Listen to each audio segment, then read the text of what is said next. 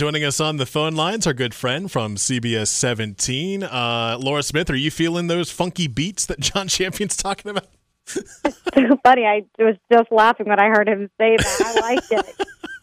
That's like stay classy, Raleigh, but his way of to the funky beat. To the funky beat. That's right. We're feeling good on a Monday morning. How are you? I'm always jamming here in the morning show. I've got my Spotify up and going during commercial breaks. It's great. We're doing okay right now, and I say that because it's only 75 degrees, but if you ask me in about 5 hours, might be a different story. Laura, how exactly hot are we going to be this afternoon? Yeah, so the high today, 97. It's going to feel between 105 and 110 this afternoon, so you definitely want to just the heat tips again, do whatever you did yesterday, and do it again today. We're likely going to have to do this again tomorrow.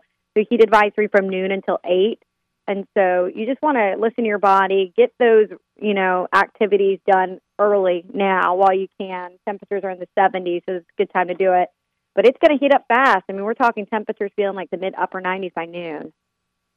You mentioned along with the heat today and tomorrow, I know we're also looking at a chance of storms today and tomorrow, right?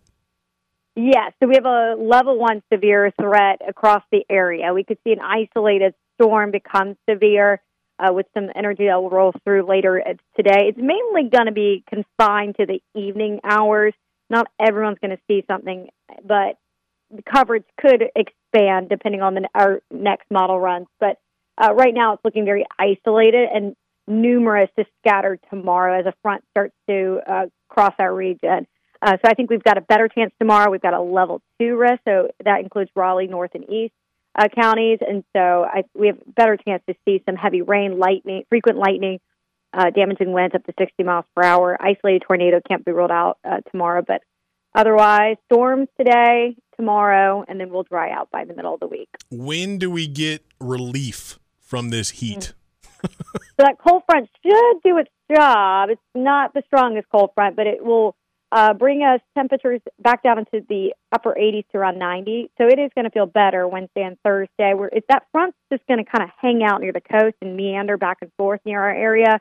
So we could still have some showers around Wednesday, Thursday, but nothing widespread. We'll dry out by this week, and then we will be heating back up. So this time of year, when we have this kind of heat, a rain shower is welcome because it'll knock your temperature down. Yeah, you got that right. So, I will take as many rain showers as possible. Just to I cool know. things off for a little bit. Storm. Yeah. Laura Smith joining us from CBS 17. Thanks so much, Laura. Stay cool out there, and we'll talk with you tomorrow. Sounds like a plan. See ya.